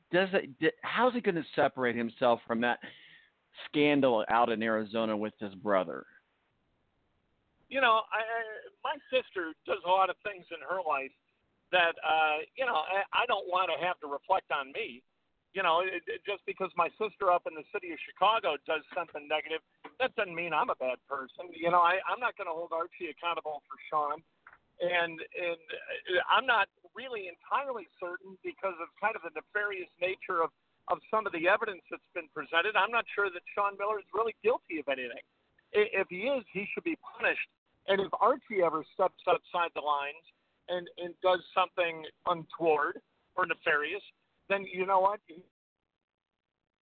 long as, like, I haven't heard anything about Archie Miller that would lead me to believe that he's crossing a line. And I know Fred Glass well as the athletic director, and I guarantee you that Fred, when he hired Archie, laid it out and said, look, this is not something that we tolerate here. We're going to build this clean. Guys are going to get their degrees. Guys are going to be academically challenged. You know, we're not just going to throw them into, nonsense classwork, and we're going to win basketball games. So you've got to, like I said, you've got to check all those boxes. Are you ready to, accommodate those challenges? And I think that's if you're going to cheat, don't come to Indiana, because not only are you going to get fired, but fans are going to loathe you forever. Like, nobody wants Kelvin Sampson back at Indiana. Kelvin Sampson's a hell of a basketball coach, and he's winning his ass off at Houston, but nobody wants him back because he's a cheat. And we know that he's a cheat. And he failed to perform at a level without cheating that brought kind of respect to Indiana. So now, because of Kelvin Sampson, we've got to say, you know what, not only are we a run-of-the-mill basketball program, but we're not averse to crossing a line. And that bothers me. And we can't have that. And that's not going to be tolerated. And I think that Archie absolutely knows that.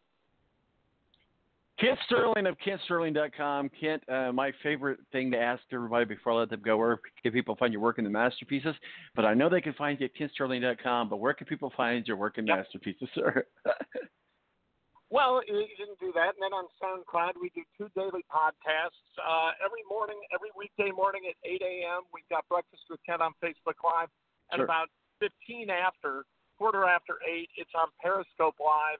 And then on SoundCloud, you've got Sports Nothing But Sports that drops every day by 3 o'clock. And usually we got a great interview on there, and we have a lot of fun. Well, awesome. We miss hearing you here on the local airwaves. Maybe that'll return again soon. But either which way, keep up the good work, buddy. I appreciate it, Tom. Thanks very much. Thanks. Kit Sterling, KitSterling.com. Love having him on. My name is Tom Marquis, Presidente. We'll be back with Tony Donahue at 1070 Fame. Going to continue a conversation about just the Indy 500 and, of course, sports. 917-898-516. My digits. We'll be right back. Tonight.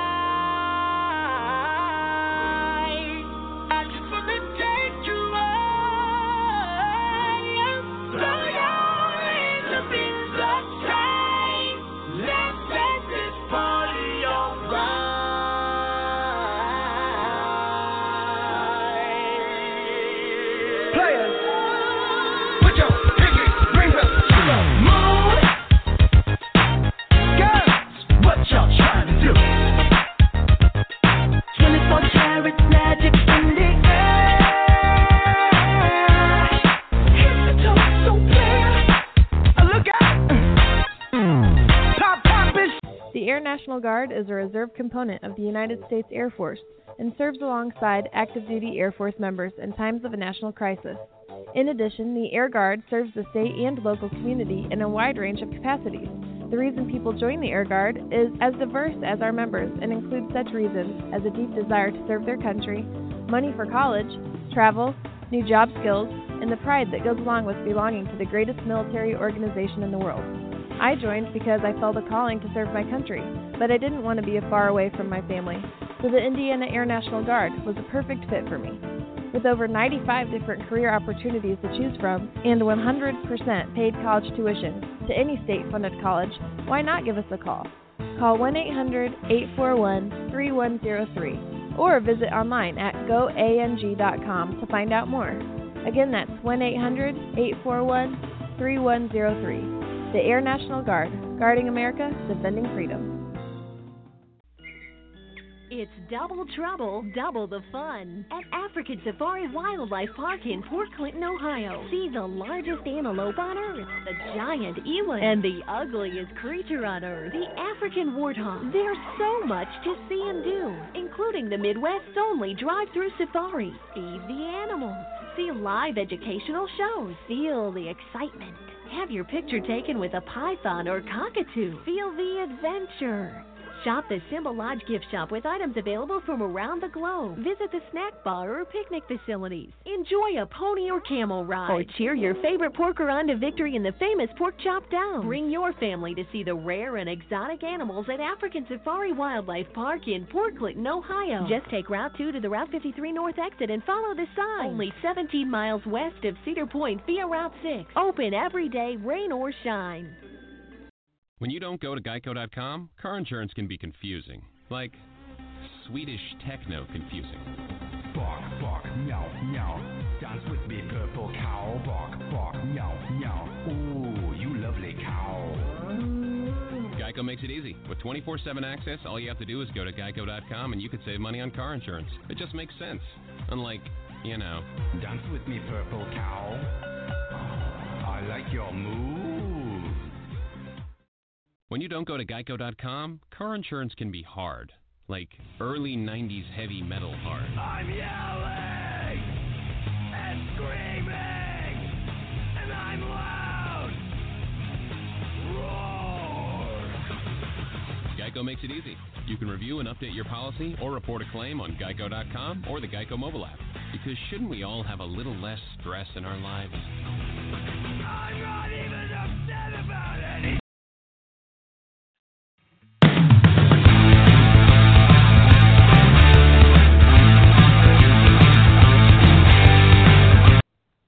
All right, welcome back to the balance. 90 minutes in the books, 90 minutes in the can. My name's Tom Marquis, El Presidente. 917-889-8516 is our digits. Thank you to Mathew Embury of WSBT up in South Bend, our official IndyCar contributor. Steve Wilson, editor-in-chief of Speedway Digest, joining us for some NASCAR talk. And just dropped off with us was Kent Sterling from KentSterling.com, talking with us everything about from the NBA Finals to the Cubs, which I hate the Cubs, but another guy, we'll save the best for last. I'll tell you, you know, you want to just build your show up to awesomeness. So joining us now is the completion of an awesome show, Tony Donahue for the first time. Tony D, how are you, sir? You know, I too hate the Cubs, so that makes two of us. Hey, I thought you were from up in the region, so I was afraid maybe you too like the Cubs, but I'm like the lonely White Sox fan that got to see his team win in like 2005, and it's been dreadful ever since. Hey, that's right. You know what? You're a White Sox fan, and you're not even a gangster. So there we go. But maybe you live that gangster life. Tony, welcome to the Balance. First time on with us. We appreciate you taking some time to join us. And I wanted to talk with you a little bit. Last week, I apologize we weren't able to connect about the Indianapolis 500. But, hey, we could recap the Indianapolis 500.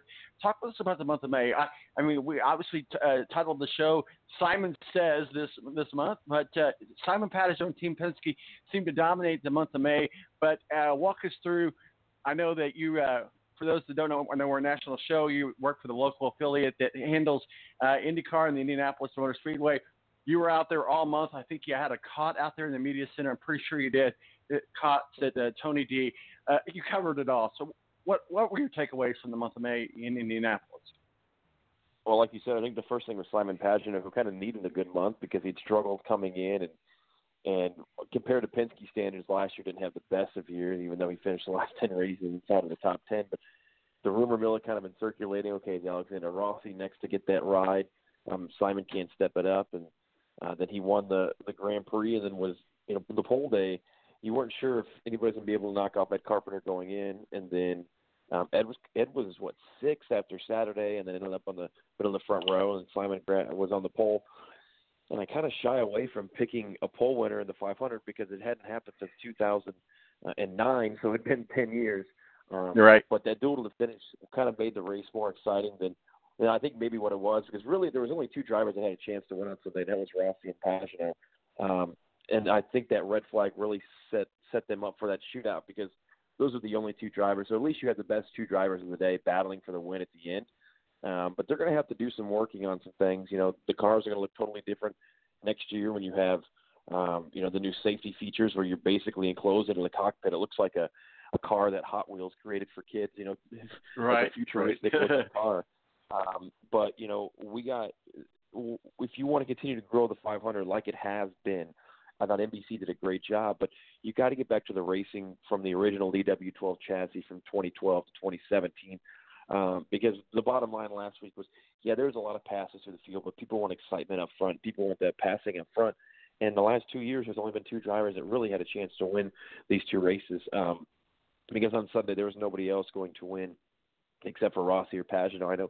I know Sato finished third, and I was a little confused on what exactly happened and how he moved himself up so quickly because I didn't seem like he was a contender at all. And when he came out of that red flag, all of a sudden he's fifth. I thought it was a great month. It was exciting. The weather held off on race day. We didn't really have much weather throughout the month. There was some cold and rain conditions during the Grand Prix. There was some rain on one of the practice days, but overall a great month. I thought NBC did a good job. Race day was awesome. Probably the best flyover anybody's ever seen. And all of a sudden, just like that, they're back in Detroit for a race later today. You know what? You mentioned that flyover. That flyovers always give me goosebumps, but that really gave me the goosebumps. And when they circled back around, and I hang out in turn 4 because, the media center is nice and all, don't get me wrong, but I like to hang out in turn 4. I maintain my professionalism. I'll say that professionally on the air. but it's fun to be out there with the fans and see them enjoy. I think that's really what makes the Indianapolis 500. It is what it is. It's the fans. But to see that flyover come back around and then basically shoot up like a rocket ship right above turn 4, amazing it was, an incredible event. Talk about how Simon Pageon was able to come around in the shootout with Alexander Rossi. Alexander Rossi thinks maybe he was cheated with Oreo. There was some situations there, but he also felt like that maybe Simon was blocking. I don't know if you're going to win the Indianapolis 500. As they say, all's fair in love and war. Well, it's love and war, and if you're going to win the Indianapolis 500, you can't be, excuse my French, you can't be girly about it. Yeah, no, and you got to make that car as wide as possible. And they were swapping the lead back and forth in that last lap, heading into 3, which is where I was sitting. Rossi made a move, and Simon just kind of hung it out a little bit wider than what he had been. So Rossi either was going to make a move on the outside, or he wasn't. And Rossi kind of went for it and then didn't have it, and then tried to set him up for the front straightaway. Look, Alexander Rossi wanted to win that race more than anything. I think we saw that. But at the end of the day, to finish second, and you think about the points and him running for a championship, that was big. And now you've got about a 4-horse race for the championship between Pagenaud, Rossi, Sato, who's won a race, Will Power, Dixon still up there. But yeah, like you said, that last lap, I always go back to 06 and Marco Andretti. I think everybody brings that up as far as, okay, what do you do? And if I'm leading coming off turn 4 and some guy's going low, I'm going to put him so close to that wall that there's no way that he's going to have to wreck me to get by. I mean, it's the last lap of the Indianapolis 500. So I thought everything seemed pretty clean. I thought Rossi was complaining about Serbia in that second to last stint when it went green, which I agreed with. Serbia kind of needed to give him some room. They were on a restart, and Serbia was a lap down, going around for the leaders on the high side trying to make moves. So, you would hope I'm sure they'll get together this week. Serbia's up in Detroit and talk about it. But at the end of the day, Rossi will look back and say, okay, here's what I learned from this race. The second wasn't bad. Obviously, you want to win because nobody really remembers second in the 500, but he's really set himself up for a points championship run. I talked with Marco on Media Day, and I said, Marco, I mean, we got this mammoth thing going on honoring your grandfather. Mario is one of the greatest of all time, and I know you might get tired of this question, and I actually heard the same question asked on NBC National, so I didn't feel so bad about asking this question. I said, but do you feel like there's a certain amount of pressure put on you to be in victory lane? There hasn't been an Andretti in victory lane in decades, and the torch was passed to you. Do you feel the pressure? And he thought, I used to, but now I'm just kind of doing my thing. Indy hasn't been my friend, and that's nothing against Marco per se, but he just hasn't been able to figure it out at Indianapolis. What are your thoughts about Marco Andretti, particularly as it goes to the Indianapolis 500, not necessarily as a driver, not necessarily as a team? Obviously, with Rossi, it was a good showing for Andretti, but the wrong Andretti, if that makes sense. Yeah, and it's mind-boggling because I think a couple years ago I looked into it, and there had been about 10 different drivers who had won for Andretti Autosport since Marco last won in 2010. And you think about that equipment's got to be the same. And Rossi's been not dominant, but Rossi's been a contender in almost every racetrack they've gone to. The street circuits he seems to be really good at. He's won Long Beach back-to-back years. He won a Pocono last year. It's not the equipment. And then it's like, okay, well, you kind of have to look at the mirror with Marco and say, okay, then what is it? And you look at the way that Andretti Autosport was in May, and Ryan Hunter-Reay struggled for speed. Connor Daly was quick and finished in the top 10. Rossi was a contender. Hunter-Reay ended up finishing 8th, but it was a very quiet 8th. Zach Leach wasn't a contender. But it's just crazy with Marco Andretti that year in and year out, he's in a great car with one of the top-tier teams. And I think he have one podium maybe last year in one of the Detroit races where he ended up 3rd. He's just not contending. And IndyCar and the Indianapolis 500 needs him to contend because people know that name and it resonates. It's a household name because everybody knows the Andretti name. And it would benefit the sport immensely if Marco could be a contender at the 500 and for a championship. But he just hasn't done that. Not only, in the last 5 or 6 years, it's been throughout his entire career. And you talk about being snake bitten at the 500. That used to be a place where he was a threat. In the last 3 or 4 years, he simply hasn't been. So I'm not sure what it is with Marco. I thought, he'll get married, maybe he'll have a child or two, and it'll kind of settle him down. But he just hasn't been able to contend, and it's mind-boggling knowing that he's in the same supposedly the same car, same equipment as Connor Daly, who was fast and finished in the top 10, Rossi, who was fast and almost won the race, and Rossi, who was a contender week in and week out at every racetrack they go to. Well, I saw a tweet, and you know, social media, it is what it is, and fans will say what they say, but they said, well, maybe Marco's adopted. Maybe he's not a real Andretti, but, you know, social media, you got to take it with a grain of salt. We're talking with Tony Donahue. Follow him at Tony D 1070, our local affiliate here in Indianapolis. I know we're a national show, but let's play the local card for a minute. The Indiana Pacers is off season. I was just talking with Ken Sterling about Romeo, but what are your thoughts about the Pacers? And then let's talk about the Raptors and the Warriors. I'm rooting for the Raptors like nobody's business, Tony. I'm telling you, I do not want to see the Warriors with another win. Go ahead. Well, if you got to look at the Warriors. You got to look at the Raptors, how they built their lineup, and they made moves. If you think over the last 365 days, whether it was the drafts or trades or free agent signings, 4 teams got better in the East when LeBron left, and the Pacers simply didn't with the moves that they made. Doug McDermott hasn't worked out. Tyreek Evans, we obviously know, did not work out. The Bucks made moves. Brooke Lopez played well. They made moves to get Mirotić. George Hill was playing big minutes for him. The Sixers made moves to get Tobias Harris in there. The Raptors obviously got Kawhi Leonard, then made that trade on the deadline for Marc Gasol. The Raptors have 0 lottery picks that are playing for a team that is competing for the NBA Finals right now. So there is hope for the Pacers, you know, kind of picking 17th, 18th in that area like they have been the last couple of years. But the bottom line is the Pacers haven't drafted well, and they haven't been able to be a free agent destination. And the only way you change that is you have to hit something in the draft.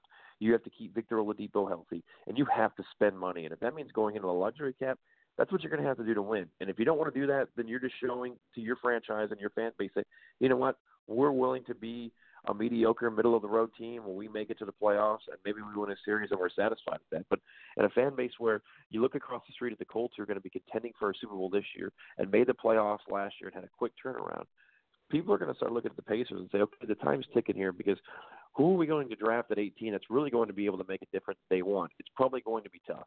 So you have to try to make as many trades as you can. And I think everybody's up for grabs outside of Victor Oladipo. I'd hate to see Miles Turner go. I'd hate to see Domantas Sabonis go. But if those are guys that you can get assets back for and make your team better, I think you got to take a Rockets approach. The GM of the Rockets said last week, pretty much everybody, maybe not James Harden, but pretty much everybody is on the table. And who do you sign back? Because Darren Carlson doesn't need to be coming back. Corey Joseph probably doesn't need to be coming back. Bojan is number one who you need to re-sign. But you can't overpay for him. The guy's 30 years old. So you're looking at 3 years, $17 million a year. That's probably the max that you want to do for Bojan. And then that leaves you with about $25, $26 million to be able to go out and sign a big player. And I love to be, look forward to it and have unrealistic expectations and hope that they can get a Klay Thompson or a Kemba Walker. But just based on what the Pacers have done in the past and how this is not a destination city, it's going to be a Kenton Bazemore or a Terrence Ross or a Harrison Barnes. I can just see the press conference now. This is a guy that we think can complement Vic. He's still got some tread on the tires, and he's going to be able to come in and do what he can. And you just need somebody that is a killer that is equal to, if not better than what Victor Oladipo is. I know that those guys don't grow on trees, but you got to make runs at guys like Klay Thompson, at Kemba Walker, guys that you can come in here that can get their own shots. Because if you look in the playoffs when they needed a clutch basket, because they got swept to Boston, but they were in all 4 of those games at a deep point in the third or fourth quarter. They just didn't have anybody that could take over. Bojan is not a takeover type of guy. Tyreek Evans was on whatever drug he was on, so that wasn't going to work. And you had nobody else that could really take over a game, and you need that. And you need that if Victor's playing, and you need that if Victor's not playing, because we don't know when Victor's going to be back. It could be October, could be December, but you're going to have to spend some money and make runs at some of these big-name guys. We're talking with Tony Donahue, Tony D of 1070 The Fan. Tony, congratulations on moving to mornings from the afternoons.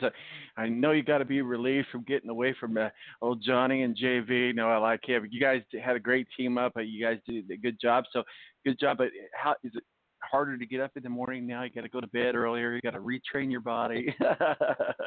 It's certainly retraining the body. I've learned it's all a mental thing. I try to get that 6 hours of sleep every night, but it's hard when they don't start those NBA finals till 8:45, and all the commercials they get in the games are over till 12:30. I remember the days when I worked radio. It's in different stations. I think most of us that work at radio have been at various different stations. But I did overnights, I did middays, I did afternoons. But mornings always just seem to be the worst. Because at least overnight nobody's listening. It doesn't matter. Afternoons you can kind of roll in, but in the mornings it's like everybody's listening, and it's like your job depends on everything that you do. But you're doing a great job. Real quickly, 1070 The Fan is also the flagship station for the Indianapolis Colts. You mentioned the Indianapolis Colts. But Kelly's back as a quarterback. Wait, no, he's not. And no, it's not Chip Kelly, but it's his nephew. And no, we don't want you in our house, but get out of here. Crazy sort of events that have happened over the last 48 hours with Colts backup to the backup, Chad Kelly. Typically, we don't talk about the backup to the backup, but hey, when you make news, let's talk about the backup to the backup. WTF, Tony? Yeah, no. You just kind of like, okay, what are we doing here? And obviously, if you're the Colts, it was more of the good old boy network, probably doing a favor for a favor, or was owed a favor. And you look at that backup to the backup quarterback position, Jacoby Brissett is a valuable trade asset. And there may not be a team that wants him right now or in the summer, but if he has a good preseason, you get 3 or 4 weeks into the season and there's an injury, or a team like the Dolphins or the Bengals or the Cardinals who have rookie quarterbacks or second-year quarterbacks that are proven that they can't get the job done, all of a sudden the Colts are in the driver's seat to maybe grab a second or third round pick for Jacoby. But then you got to look at, okay, who's going to be that backup? But I think you're going to see like a revolving door throughout the summer and then training camp of guys that are coming in and out and being waived and picked up off practice squads. But yeah, that situation was a little worrisome, no doubt. Now that OTAs are underway this week. So let's play the national cards. So to appeal to all of our audiences, we have 2 national finals going on. Go Blues, buddy! I am a proud St. Louis fan. Indianapolis is my city, but my brother's city is St. Louis, so I'm going for the Blues. And as I said earlier, go Warriors. So if you want to recap and give us a thought on the national look on the Warriors and the Raptors and the Blues and the Bruins, what say you, sir? Well, I think in Indianapolis, the biggest hockey talk this week was the fact that Game 1 wasn't aired on NBC here locally, and the Indianapolis 500 victory banquet was. So that was a big back and forth. Oh, that was a social media disaster here locally. It was like, I'm thinking, come on, it's Indy. I didn't watch the banquet. Don't get me wrong. I have nothing against it. I think it's fine, but I don't watch the Oscars. I don't watch the Academy Awards either. So for that matter, I put that all in the same category. We're the only market that airs the banquet. NBC Sports certainly did not air the banquet that I know of, but WTHR pays a lot of money, and when you look at the national ratings, they did all right. So local ratings. I'm sorry, I said national ratings, but yeah. Well, you look at the Stanley Cup. Are we all just sick of Boston winning everything? So certainly, when it comes to that, well, you got to go. We're sick of Boston and Golden State. Yeah, no, that's true. I was impressed with the Raptors. Not only did they maintain that lead throughout the entire game, they never really gave Golden State any kind of hope. I know the Warriors got it there early in the fourth quarter within 4 points, but they had an answer. And when Fred VanVleet at the buzzer threw in that prayer of hit the backboard, spun around twice, and went in from 3, I thought, okay, it's the Raptors' night. They're going to win their first ever NBA Finals game. They have the best record in the NBA when it comes to the Finals. I don't know if they're 1-0. They have the best winning percentage, but we'll see if they can continue it tomorrow. Because I think the Warriors are going to come out pounding. And I don't know. It just depends on what Kevin Durant does. I thought DeMarcus Cousins kind of hurt them more than he helped the other night. And when Pascal Siakam's going for 32 points and Marc Gasol's knocking down his shots, and Kyle Lowry's kind of was playing great defense against Steph Curry. If the Raptors play like that, they'll win every game. I don't think they're going to play like that. I would expect Steph to come out tomorrow and go for about 50 points. Tony, let's wrap it up and put a bow on. I appreciate you jumping on with us, man. It's an honor to have you on, and as a first-timer rookie. So I got to ask you, man, I saw your tweet, and I really just I need to know, man. Are you okay with Willy Wonka? I mean, what happened there, man? No. See, it's Willy Wonka, and it's Wizard of Oz too. Willy Wonka, I just think is incredibly creepy, and it's that weird '70s vibe that it had just really creeped me out. But the Wizard of Oz is even creepier because where I grew up in Northwest Indiana, I played Little League in a town called Chesterton, and they had the Wizard of Oz Fest every year, and they brought out the actual Munchkins. And I've never been a fan of monkeys, so that movie scares the daylights out of me. And then Wizard of Oz, it's just how does and then Willy Wonka, it's like how do people not think that that's creepy when Gene Wilder just gives you the heebie-jeebies when you watch that movie. So if I could go without watching Wizard of Oz and Willy Wonka the rest of my life, I would be A-okay with that. To bring everybody else in the loop, those that aren't trolling Tony like I don't, but I do follow him on Twitter, and his question was, what was the creepiest childhood movie or something like that, and yours was Willy Wonka. So I had to get the story behind the story on the Willy Wonka. Tony, I appreciate you joining. Where can people find your work and your masterpieces? You're going to hand out to Adam Sandler tomorrow? I thought about that. It depends when the IndyCar race gets over because IndyCar doesn't start till like 3:20, and I'm a little worried about Adam Sandler. I like this stuff in the '90s. His Netflix movies haven't been the funniest, and I'm a little hesitant because I'm not sure that he still has his fastball. But so I don't know about that. But we'll be having some fun, and my Twitter's at TonyC107. All right, buddy. I appreciate you joining us. You're welcome anytime, sir. Hey, man. Thank you. You guys have a great weekend. Thank you, Tony. Tony Donahue, 1070 The Fan local, joins us here playing the local card with us. And I'll tell you what, Tony's a good guy, man. Catch him on 1070 The Fan. You can go online, really, 1070 The Fan, and check it out. My name is Tom Marquis, El Presidente. We've been doing a recap of the Indy 500, and I tell you what, it has been an awesome month of May, but we got to get things going. The Detroit GP coming up here today at 1 o'clock. Of course, you've got the NASCAR race. I appreciate Mathew Embury from WSBT joining us, Steve Wilson from Speedway Digest, Kit Sterling from KitSterling.com, and Tony Donahue joined us as well. Remember, don't drink and drive it in cool. We'll see you next Saturday right here on the Balance Radio Network.